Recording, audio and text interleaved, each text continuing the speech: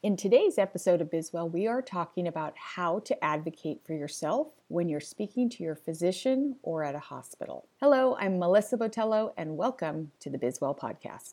How many of you have gone to a doctor's office with something in your mind and either you don't bring it up, it gets dismissed, and you regret not advocating for yourself? Well, it happens to all of us, and even me. If you've heard any of my podcasts or read any of my blogs in the past, you know that I have a heart condition and had a heart attack, and doctors dismiss my symptoms as a toothache or anxiety. So I've talked a lot about this. But it recently happened again. Before the holidays, I started feeling really sick. I had a high fever and it spiked to like 102. I was down for the count. I mean, down like I felt like I was run over by a truck. I had zero strength. I could hardly drive home from work one day, just feeling awful. So I came home. I went to bed. I literally was in bed the entire weekend. John was gone, which was good and bad. It was good that he wasn't around me when I was sick. Bad because I could have used some help, but stayed in bed the entire weekend. By Monday started no more fever. I was feeling a little bit better, so went to work. Went to work, felt somewhat better, but every day was just dragging.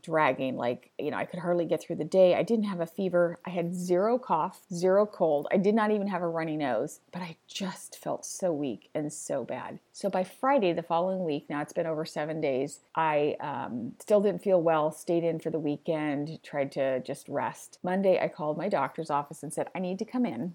Something's not right. Go in, the doctor, again, no cold, no cough, no runny nose, no fever. There was a slight little pain when I inhaled. Like I felt like my chest was a little bit heavy. I tell the doctor this and he listens to my chest. He looks at my ears, nose, says, you know what, you're fine.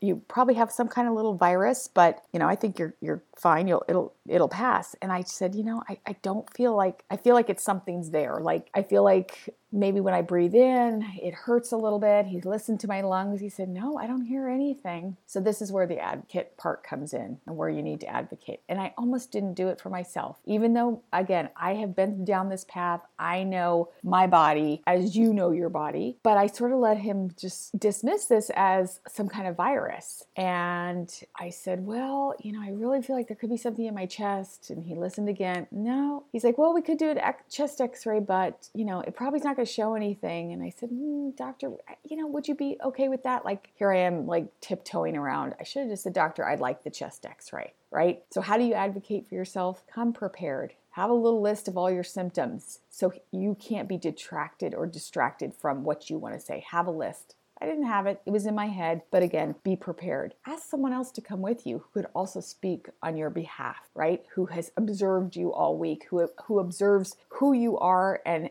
for me, like I went to work through the whole thing, but I'm here telling you, doctor, I went to work for 7 days, but something's not right. Being assertive is okay. So when the doctor's saying, oh, I guess I could do an x-ray, I'm like, oh yeah, I think that would be good. So he agrees finally to do the chest x-ray. I leave the office and then I'm second guessing myself. So I'm thinking, okay, are you really feeling that little pain when you breathe in? And then I thought to myself, yes, you are. Don't let him change your mind. You do feel it. So then I thought maybe it was heart related. Maybe it was something with my heart, but I knew something was there. And if it wasn't with my lungs, then maybe it was my heart. So again, listen to yourself. Part of advocating for yourself is listening to yourself and what your body's telling you. So I went down to get the chest x-ray, went home, still not feeling well, but still plugging through the day, plugging through the weekend, get home and get a message that the doctor has called. And he said, hey, good thing I decided to do that chest x-ray. You have pneumonia.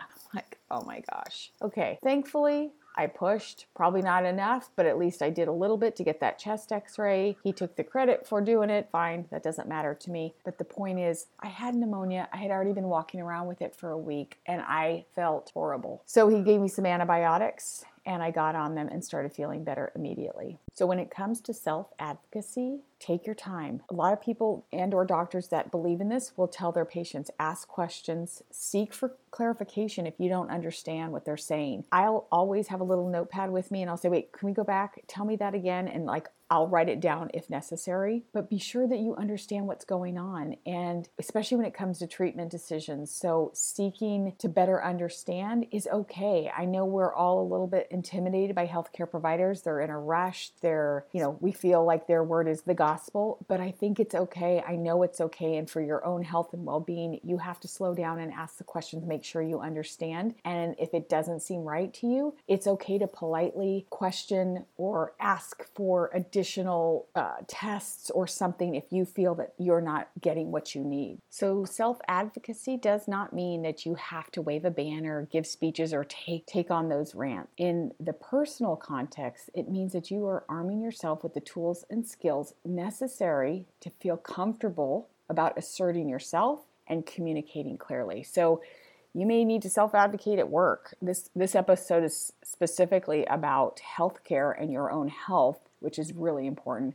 But self-advocacy is very important, not just in healthcare, in work, and in your life. So understand how you need to feel comfortable enough, again, by asserting yourself and communicating clearly about your needs and what is happening with you, especially with your body. It ultimately means that you are taking responsibility and assuming some control over your circumstances. And that's what's important, right? For those who may be listening that have a chronic illness, if you have diabetes, cancer, all the more important why being a proactive, educated advocate for yourself, you can impact the quality of your life and the health care that you receive. Advocacy gives you some stability and feeling of regaining the control that you need of your health. Again, so those are more people who have chronic illnesses, which I do with heart disease. So by becoming educated and understand it, it feels like I've got the ability to participate in my care and the decisions that are being made. Advocacy is also confidence building in the way it helps you face these challenges that sometimes could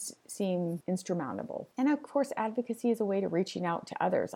That's what I try to do. And if you have a chronic illness, advocacy for yourself may be the difference that turns feelings of hopelessness or disappointment around. So again, if it's walking pneumonia or a chronic illness, whatever it is in between, by educating yourself and understanding and being proactive and feeling very comfortable with your own voice to speak up, you're going to feel a lot better. Some of the skills that will help you in advocating for yourself in the doctor's office, in the hospital, or wherever you are, is information seeking skills. So these are developed, again, by educating yourself. Now, the internet can be a very powerful tool, but it also can be very bad when we start Googling our symptoms and signs, because you're going to find all kinds of things that are really bad and perhaps get your mind in a crazy place. So I wouldn't suggest doing that until you have some kind of diagnosis. After I was diagnosed with the pneumonia, I went and looked it up to make sure that I felt like I was educated in understanding what this pneumonia meant for me. So information skills, really important. Communication skills, this is super important. And the development is designed to help you organize your thoughts before you speak. So your communication skills can be applied throughout your interactions with your families, your friends, your caregivers, and understanding what you want to say and how you want to talk to your doctor is super important. Number 3, problem-solving skills. So again, as I was thinking through when I breathe in, it hurts a little bit. Try to talk through what that possibly could be with the doctor. I believe helped him to determine, let's get the chest x-ray based on what I was saying. And lastly, either negotiating skills or persuasion. I feel like, again, I had to persuade the doctor a little bit to get the chest x-ray. He may have got there, but he, was ready to dismiss and say it was probably something viral that I would feel better. So either negotiating or persuading can be a huge asset to you, and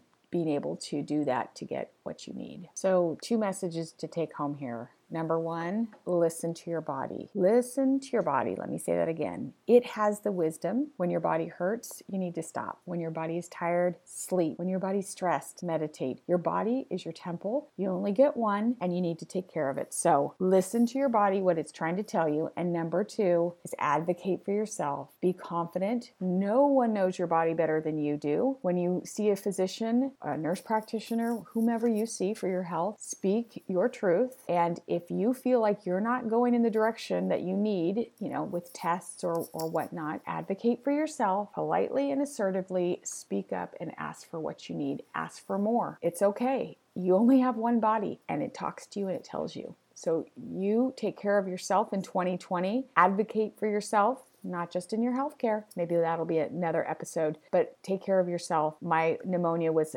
once again a reiteration and a reinforcement to me that I do know my body. And when something's not right, and after 7 days was not getting better, even though I had not one single symptom of anything other than my chest was a little bit heavy and hard to breathe in, my body was dragging. I couldn't hardly go to work, drive a car. So I finally persisted and went. So to you, have a happy and healthy 2020. Take care of yourself, listen to your body, and be sure to advocate. Until next time, thank you for tuning in to Bizwell.